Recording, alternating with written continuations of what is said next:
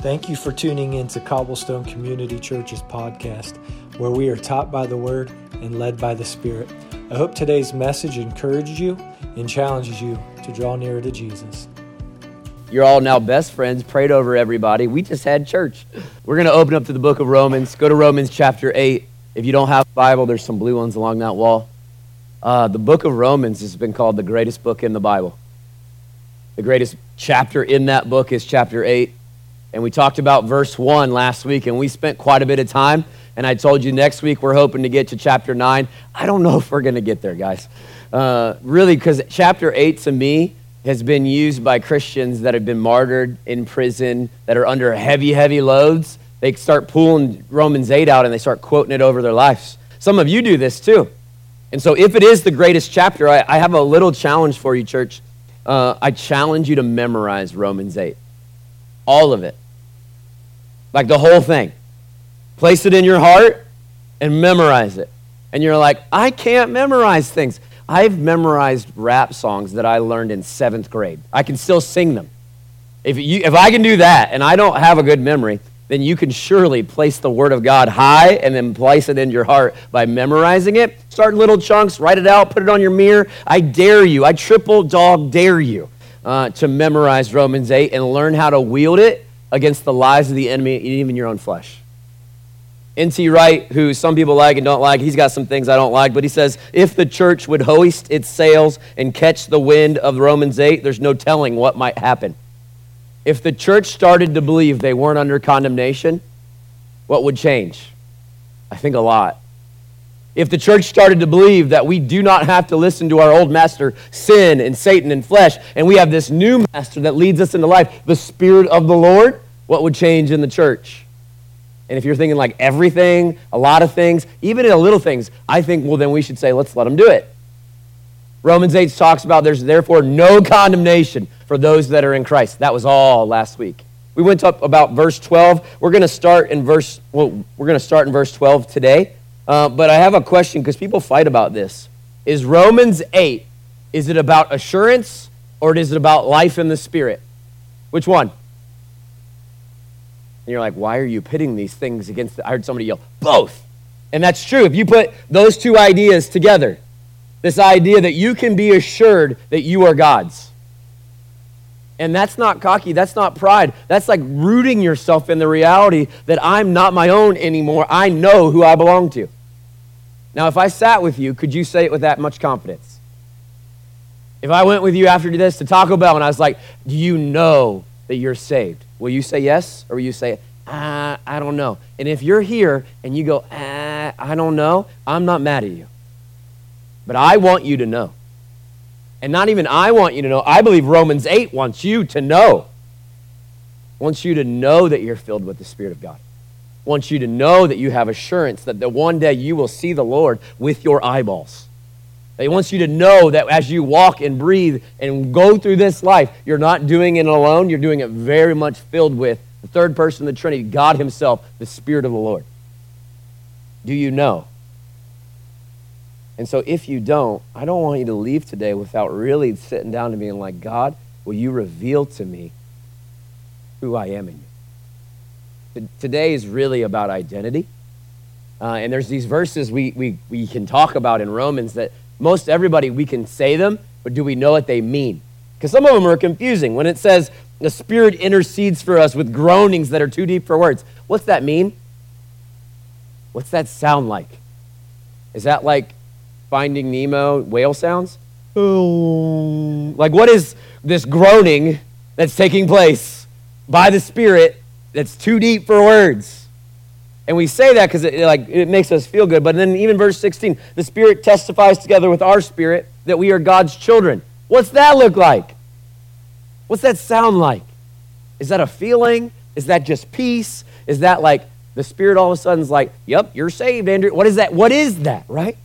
And so many Christians like, I've never had this voice tell me, but I have this weighty promise that the Spirit's going to testify, is going to announce, is going to herald or testimony, as the testimony of the Spirit over my life is, you belong to God. What's that look like? What's that feel like? We're going to talk about all of that. So in verse 12, I really would think that you should see that there's this need, a necessity for the Spirit of God in the life of every Christian. So we don't need less Spirit here, we need more.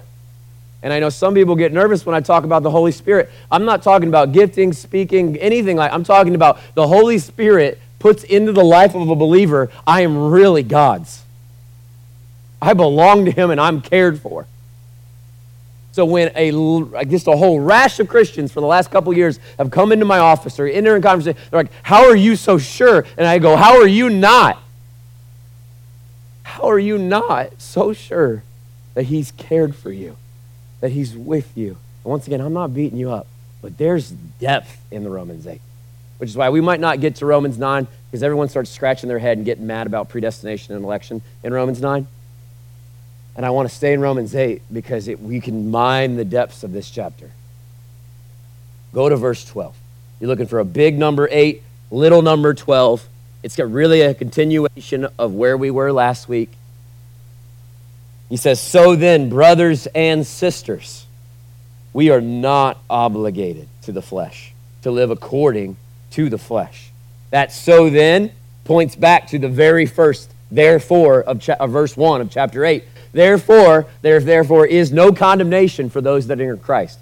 So then, you are not obligated to listen to your old master and the things you used to like and the places you used to go and the things you used to put into your body, the things you used to watch with your eyes. You don't have to anymore. And some of us still do, but you're not ruled by it. This is this reality that the death of Jesus on the cross frees me, gives me forgiveness of my sin. It's the payment for my sin. It's the payment for yours. The Spirit of God filling me is what breaks its power. That I don't have to listen to that anymore. I have a different voice I will listen to. Everybody in this room, through Jesus, if you've come into Christ, you have the Spirit of God. So we're not waiting for a moment for the Spirit to get you.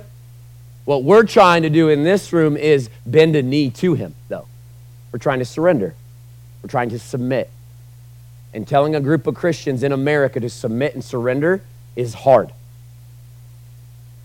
That's like, I don't even have an example. That's like something really hard. You don't tell a group of Americans to surrender because we never give up, never give in. But this is the reality that Paul's painting for these Christians. You're no longer bound by your old master. And some of us need to take on this new reality so that we can put to death the things of the flesh again. He says in verse 13, because if you live according to the flesh, you will die. Is that clear enough? And we don't like to talk about this because we want to talk about grace and happy things and rainbows and heavens and cherubs and all the good stuff. And there is no condemnation. But he says, if you live by the flesh, what happens to you? And some of you are experiencing death in your bodies right now. You're experiencing spiritual death and like decay because what? You're not doing what? You're not putting to death.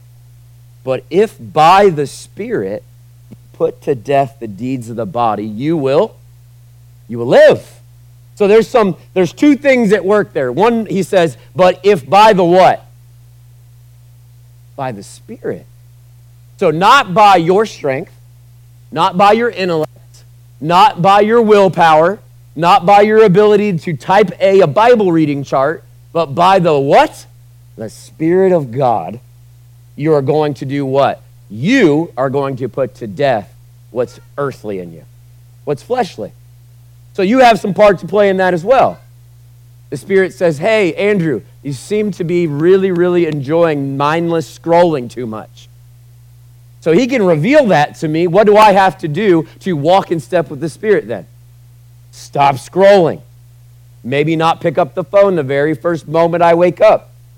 Maybe when I'm sitting in front of the TV, and you've all probably had this moment, and you realize the things you're watching and the language that's coming out of their mouth and the sexy time that's happening on TV. Did he say sexy time? I did. And you're watching that, and all of a sudden you become very aware the Spirit's like, stop watching that. Now, it's gone both ways in my life.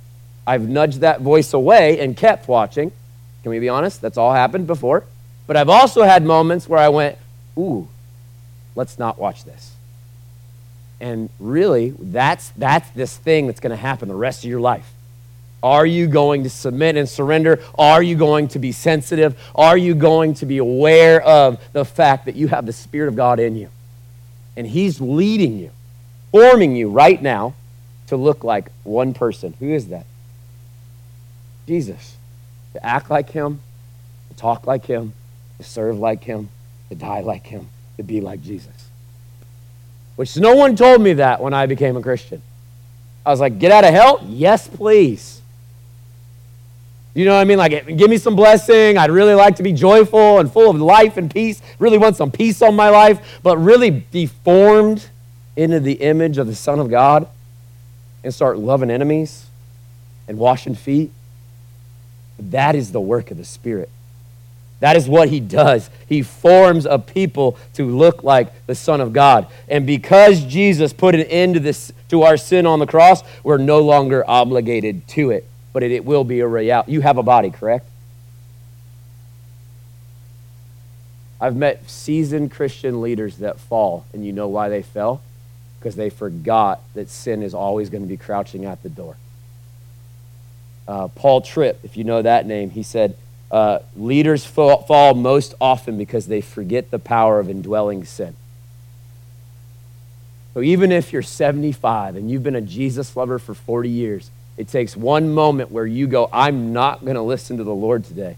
I'm going to give my flesh its way for you to fall. You just have to watch Christian news, y'all. And pastors are falling, and they're supposed to be the ones that are holy and leaders. They're running away with secretaries. And they all have these stories of people stealing from the church and sleeping with people they shouldn't. Why? They forgot this.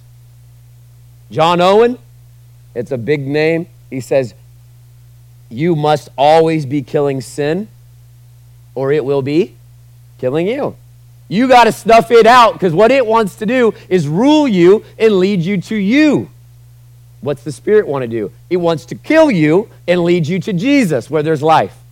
And you're like, oh, that's different than, yeah.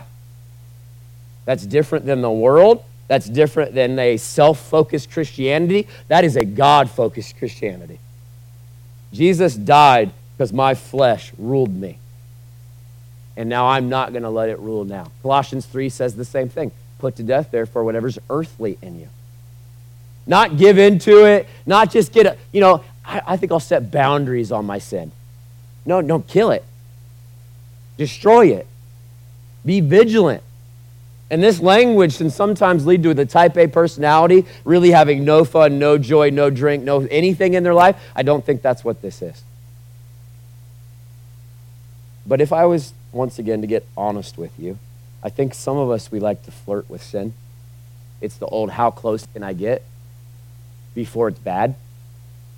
You ever watch like the news, or you see like on the internet where someone they get a pet that's like a predatory animal? So they invite you into their house. They're like, here's my boa constrictor. It sleeps with me. Or they're like, here's my bear Paul. And you're like, okay, cool. How long is that going to take? They're like, he's so nice. He's tame. And then you hear 2 weeks later, what happened? They're inside a cobra. You know what I mean? They're inside of a boa constrictor. And they're like, I don't know how it happened. He just flipped the switch one day. Why? Because that's what predatory animals do. What does sin do? It kills, destroys, it ruins, it decays. It breaks everything that God wants to do in you. Just like trying to have a predatory animal in your house and thinking that your kids are safe. It's not true. And so really what Paul's wanting us to do is only by the Spirit can you do this. This isn't by the flesh, I'm going to kill the flesh. By the Spirit, I'm going to kill the flesh. Matt Chandler once said, fighting sin without the Spirit is like open hand slapping a bear. It isn't going to end well. I like that. So if you try to tame your own flesh with your own power, it's not going to do anything. But by the power of God, the Spirit of the Lord, cutting that thing out of your life, there's power in it. If by the Spirit you put to death the deeds of the body, you will live. So let me tell you really quick 5 things that I think will help you if you're in here, and I think this is where the rubber meets the road. Some of you are like, I don't want to be ruled by sin, but I feel it. And no one talks like this as a pastor. I feel it. Everybody in this room, from the elders to the kids in the back, they are drawn maybe differently, but the flesh is always like, come here. Come here.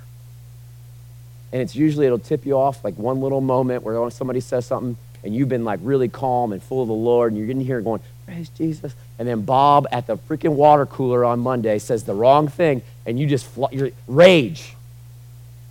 Everyone's like, yeah, how did you know? I know what the flesh feels like. We all do, right? But Christians get in here and we're like, I just love being with Jesus. And then we get home and we act like total jerks to each other. So what's the Spirit want to do? He wants to kill that part in you that doesn't act like Jesus and fill it with the Spirit of God, which does act like Jesus. So how do you get there? So number one, I think you got to get really comfortable with confession, with humble confession, of dragging things into the light, of grabbing another Christian, even doing this with your kids. We talk about this all the time. You ever apologize to an 8-year-old? Some of you are like, no, never. Try it. Apologize to your kids when you're a jerk. Apologize when you don't act like Jesus. Husbands, when you mouth off when she says to take out the trash and you're like, Mama, take my trash. Apologize. Say, that's not the heart of God. And Jesus called me to be a servant. Own it. Humble confession has things wither in the flesh. Because what it is, it's literally, you're taking it out of the dark, you're pulling it into the light, and you're watching it die. You're not hiding it. The reality is, Adam and Eve, their very first, our very first parents, they sinned, and what did they do? They hide. Which is a really interesting thing to try to do with God. Right? Like it's really hard to do with a God that sees you right now as you are.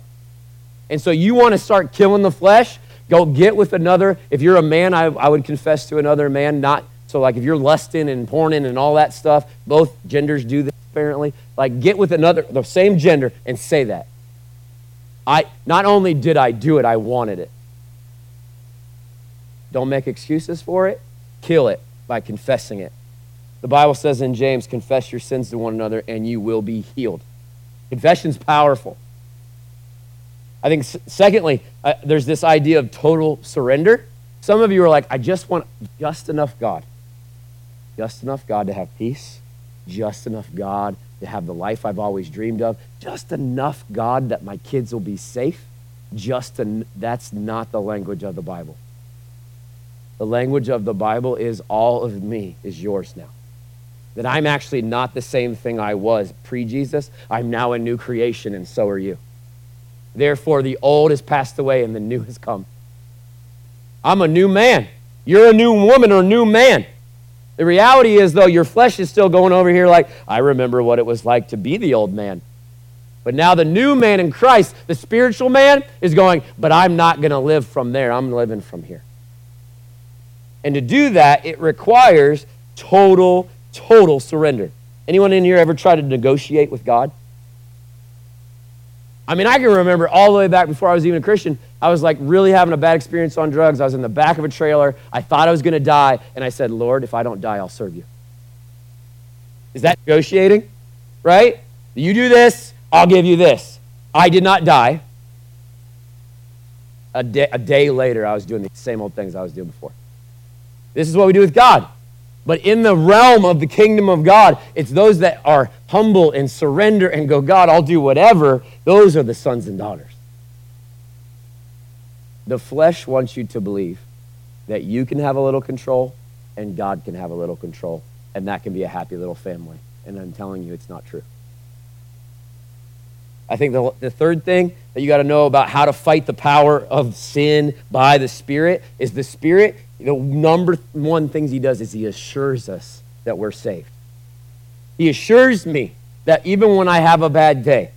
Anybody have a bad day this last week? You want to be honest or you want to lie? Let's do it. Anybody have a bad day? Anybody have a moment of doubt? Anybody have anything that you're like, sin just seems it won't get off of me? And actually not even won't get off me. I kind of like it. Okay, so now we're really talking. Good. But what the Spirit of the Lord does, and it comes and speaks over my life, is the Father accepts you because Jesus died for that. And that doesn't give me an excuse to keep doing it. It's the same thing that Paul said in chapter 7. I hate the things that I'm doing. And it's always like, I want to do good, but then evil's right there. Some of you are feeling that on a daily basis. And what you need to tune into is that the Spirit wants to assure you of your acceptance in the Lord. And if you've confessed your sins and you have believed in your heart and confessed with your mouth that Jesus Christ is Lord and that his death was for you and you have received the Lord, you are saved. You are God's forever. Nothing's getting you out of his hand. I can't get myself out of God's hand. You can't get yourself out of God's hand. Which then for the people of God is like a big but that's two sides of a thing. Number one, that makes me, I don't want the things that'll get me to a place where I even doubt that. I want to live in a way where I'm aware of the love of God, that I'm in the obedience of the Lord. And that brings us to the fourth thing about fighting the fight of the flesh by the Spirit. When Jesus was tempted in the desert, what did he use to fight it? The Word of God. So if Jesus, fighting the devil and fighting his own flesh, he was probably hungry. He had fasted for about 40 days. He uses Scripture. How much more should you? 10,000 times more, right? So he fights with Scripture, and I would say if you want to start fighting your flesh, memorize specific Scripture. Memorize all of chapter 8. Hide the Word of God in your heart that you might not sin against him. That's what King David says. And really, this is kind of like a little bit of a rebuke, but if this moment right here, you hearing me read the Bible over your life, is your only time in the Word this week, that's not enough. Did you hear me? And if you don't know how to spend time in the Bible, we will help you. Let's do it. Like that time with Jesus has to be steady. I want to know his voice. I want to hide this in my heart every day of my life. And I'm going to memorize verses that really, the way that the enemy attacks me, I can become aware of them, and then I can memorize Scripture and be like, because what is this called? The sword of the? Ooh. So if you go to a fight against the flesh or the devil or the world without a weapon, what's that make you? Kind of stupid. It's like going to a gunfight with a knife. Right? But God has provided us with a weapon. That we cut down arguments and strongholds. That when the world comes and it goes, you know what would be really nice? If you just got to watch what you wanted, sleep with who you want, but you get to go, no. I'm a new creation. I belong to the Lord. The life I used to live in the flesh, I now live by faith in the Son of God. So we're fighting now spiritual fights. And we do that with the Word of the Lord. And then the last step, I think, if you want to fight sin in your life, don't just avoid sin. Pursue Jesus. I know that sounds really stupid, but often I think the enemy's tactic is to get us to stare at our weakness, so we won't stare at him. When a man or a woman becomes enthralled with God, the things of the earth really do grow dim. He's beautiful. And I know that language bothers some men. He's marvelous. He's glorious. He's better. And so often we can get in this habit where we're just like, no. And we start cutting off everything in our life. And before long, we're just a shell. And we're like, God, this life you told me to live, I hate it. Because he's like, you're not living it with me. Living with God is the best life, guys. If God is better than anything on earth and you know God, what do you have? Everything. But so many Christians are content to go, well, I didn't drink alcohol today and I didn't say shucky darn. I said shoot. You know what I mean? It's like, great, I'm proud of you, but all you're doing is managing morals, not beholding the Son of God. We can manage morals all day long. If we have a type A personality in here and we tell them the rules, they'll be good at it. And on the outside, you'll be like, they're a really good Christian. But if on the inside, they're not with Jesus, they're no better off for not cussing and not drinking and being morally upright. I can behavior modify the best of you. Why? Because I'm all or nothing. You tell me I can only drink kale and must work out 4 times a day, and I'll do it. And I'll even do it if my body shuts down. That's not Christianity. Christianity is God came to you and said, hey, do you want to know me? Well, you're removed from me because of your sin, but my son, he paid for that sin. Now, do you want to come into me to know me as I created you? All you have to do is lay down your old life and I'll give you new. See, it's really beautiful, but we can get it confused for, I have to fight all this stuff on my own. No, you get to fight all that stuff with the Spirit of God inside of you. Can we be honest, though? Some of us aren't listening. And when I talk about the Spirit of God leading us or talking or saying something to us, some of you are getting offended because you're like, he doesn't do that to me. He does that with all the people of God because Romans 8 says he does. You're like, what do you mean? Go to verse 14. For all those led by God's Spirit are God's sons. Now, I'll just give a little side note for the daughters of God in the room. When he says sons, that's a good thing, and that includes you, because sons in that culture get everything. You wanted to be a son in Jewish culture because to be a son meant you were a full inheritor, that you were really, you were the next in line, and as sons and daughters, you get all that Jesus has for you. It's the same thing when we are called the bride of Christ. Men are included in that analogy. Does that make sense? So all who are led by God's Spirit are God's sons. So who wants to be led by the Spirit of God? Everybody in this room should be like, teach me. I want to know. I want to know how God will lead me. I want to be led by God. And so led by God where? Led by God how? That's a whole 5 sermons. But I think the number one identifier is God's Spirit leads you to look like Jesus. It's not puffed up because Jesus was humble and lowly and didn't, wash people's feet. Do you see that in your life? You can do this at home. Do you walk in the door expecting her to serve you, wash your feet? Or are you walking in, men, like Jesus? Well, there's a room for the Spirit of the Lord to lead you to be like the Lord. When you talk, is it seasoned with salt? Is it beautiful language? Is it on things that are good, pure, and holy? Or is the way that you talk like salt water and fresh water mixing? That might be a place that the Lord wants to lead you. So often we're like, well, God doesn't speak to me in the way that I think he speaks to you. Once again, I think we need to make this really plain that the Spirit of the Lord is in every Christian in this room.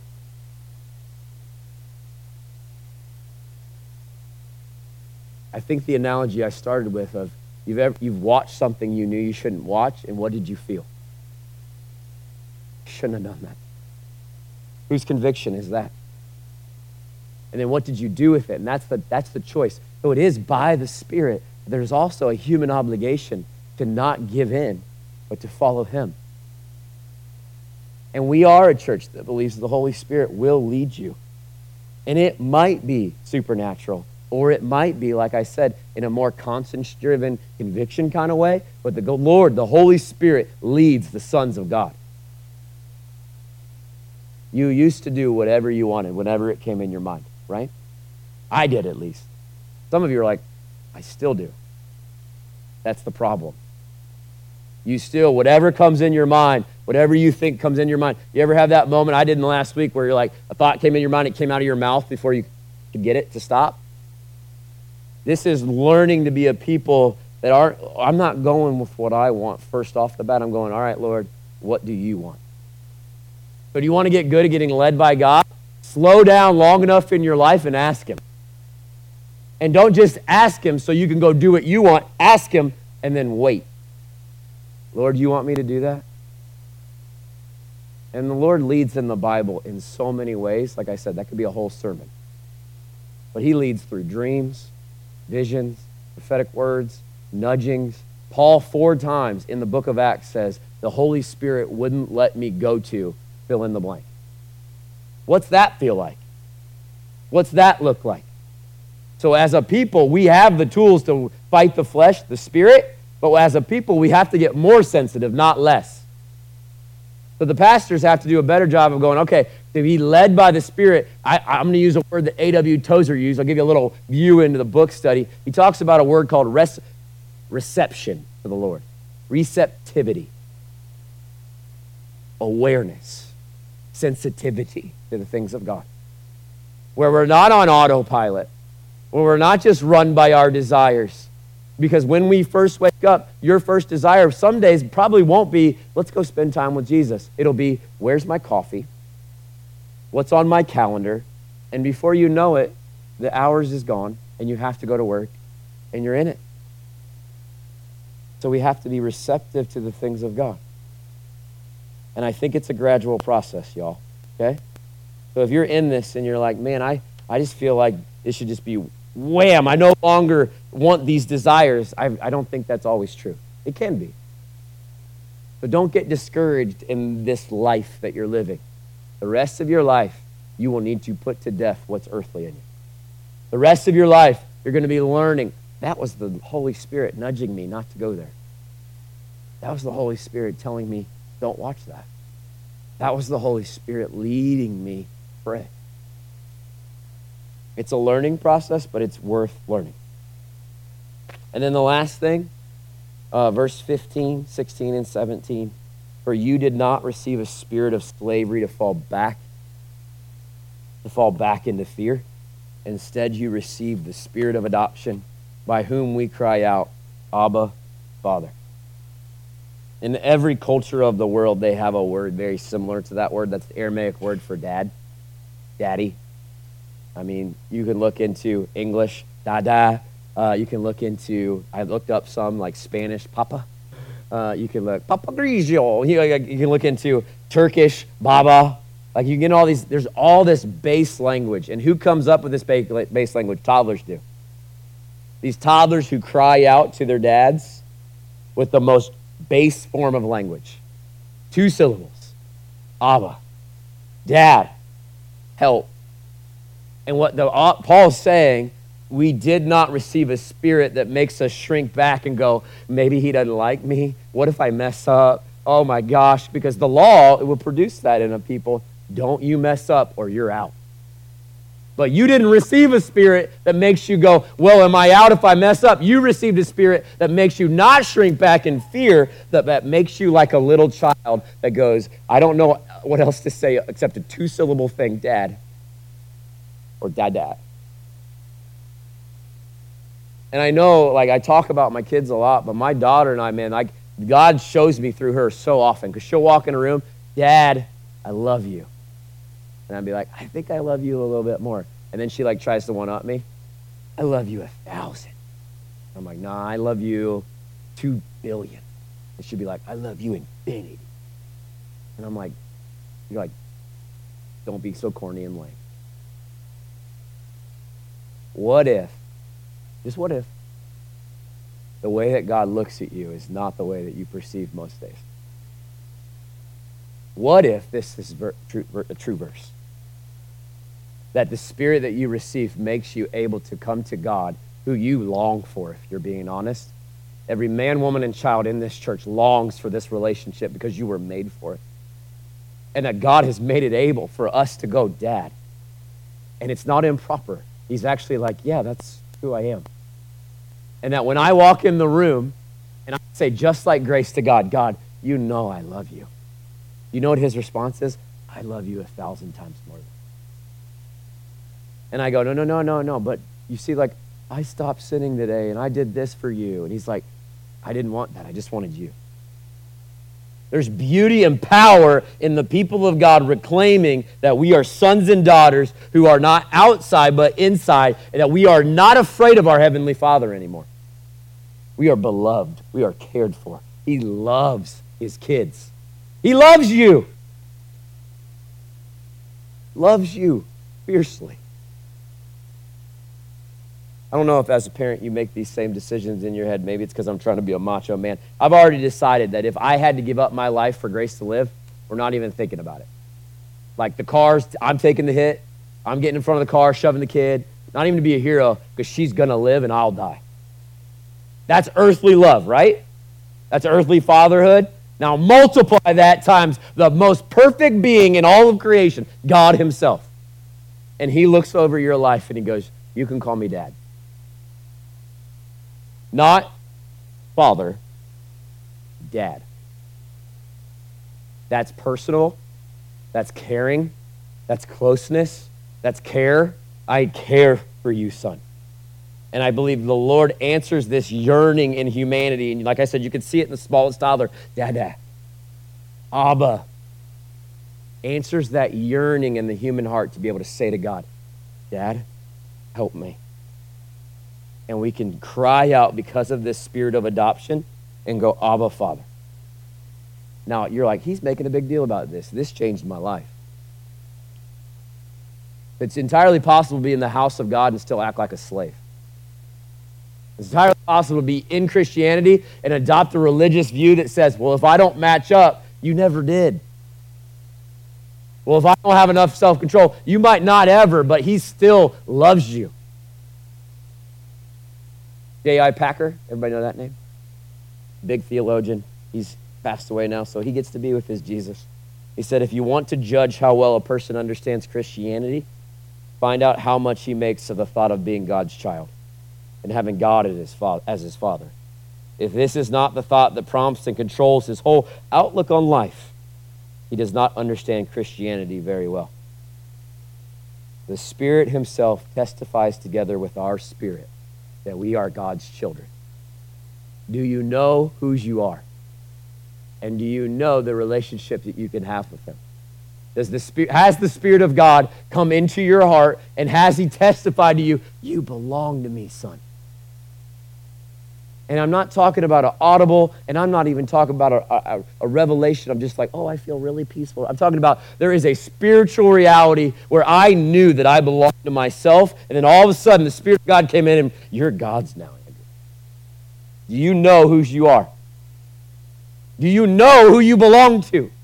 Do you know that any hour of the day with whatever crap hits the fan, you get to go, Abba, Dad, Father, help. And he doesn't go, man, you made a mess, clean it up. That's what earthly dads do. That's not the picture the Bible paints of our Father in heaven. And if children, then heirs, heirs of God and fellow heirs with Christ, provided we suffer with him in order that we may also be glorified with him. That idea of being a co-heir with Christ should be really like, what? You get everything that's coming to Jesus. You do. That should blow our minds. You mean I get all the belonging of being in the family of God as a full son or daughter? Yeah. All the riches of heaven are coming to me? Yeah. Why? Because you're in Christ. And that puts everything in perspective. So why would I chase riches on earth when I got the greatest mansion, the greatest riches, the greatest presents, the greatest God on everything? Puts everything in perspective. And the reason that it boggles our brain is because we don't believe it.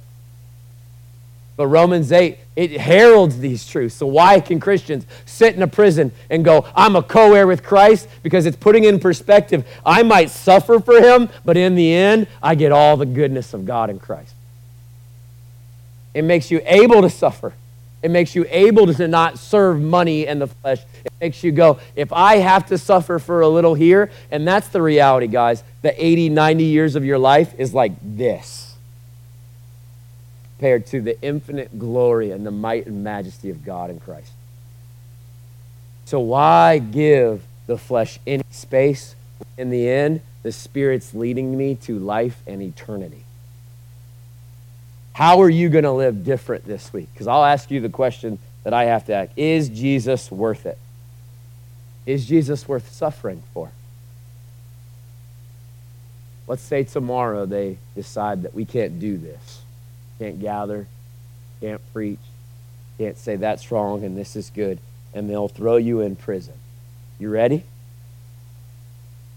What if they decide they're not going to invite you to their parties anymore or be your friend because you are a Jesus follower? Is he worth it? Well, and that's like, you're like, that seems really tame. Well, if you go over to any other country in the world right now, some of them closed countries, they'll kill you and your kids in front of you. If you renounce Jesus, I won't feel grace, is what they would say to me. You ready to follow Jesus? And that doesn't make any sense unless this is true. And this is why he ends with this. This is not, hey, Jesus, I want to give you my life so I can have blessing here. This is, Jesus, I want to give you my life because there's nothing more true or worth it anyway. The testimony of the saints is that he's worth it. The great hall of faith of Hebrews 11 is he's worth it. So what I would really like to do, and I did talk longer than I always talk longer than I expect. I want to let the Holy Spirit does what he do. Identify places you might need to put to death. That you might need to confess to another person in this room. That you might even need to make a plan like, I'm not going to pick up my phone first thing in the morning. I'm going to go sit with God.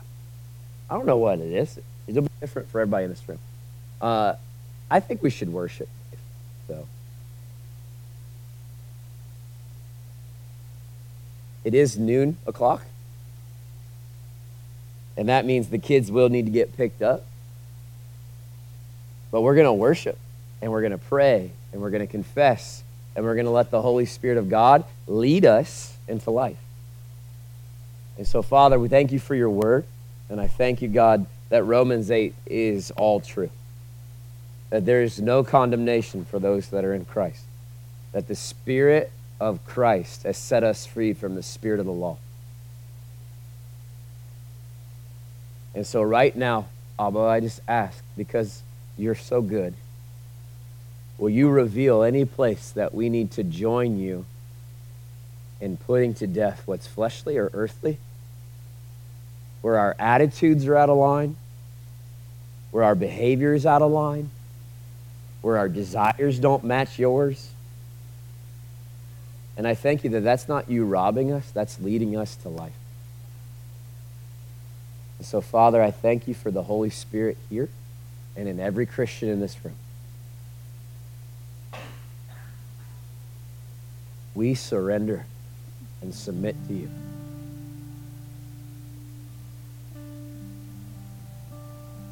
Lord, would you just put your finger on whatever it is that we need to agree with you we don't want.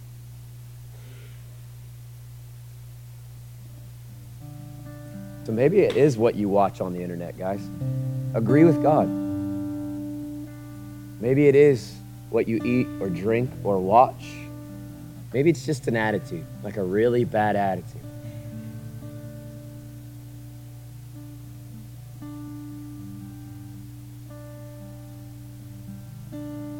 So, Abba, I ask for sensitivity for this whole body, receptivity to the Holy Spirit. That we would be so sensitive to your leading, that we wouldn't quench and we wouldn't grieve. But that if you say, hey, don't watch that, we would hear it and we would obey. That if you say, hey, I want you to get on your face and I want you to cry out for fill in the blank, that we would be so sensitive that we would hear and we would obey. For all those who are led by the Spirit of God are sons and daughters of God. I ask, Father, that you would lead your people this week in all the, I'm going to call them mundane places we have to go. That at the grocery store, you would lead us. That on the campus at Miami, you would lead our students. In our homes, at school, in the car, that we would be led by the Spirit.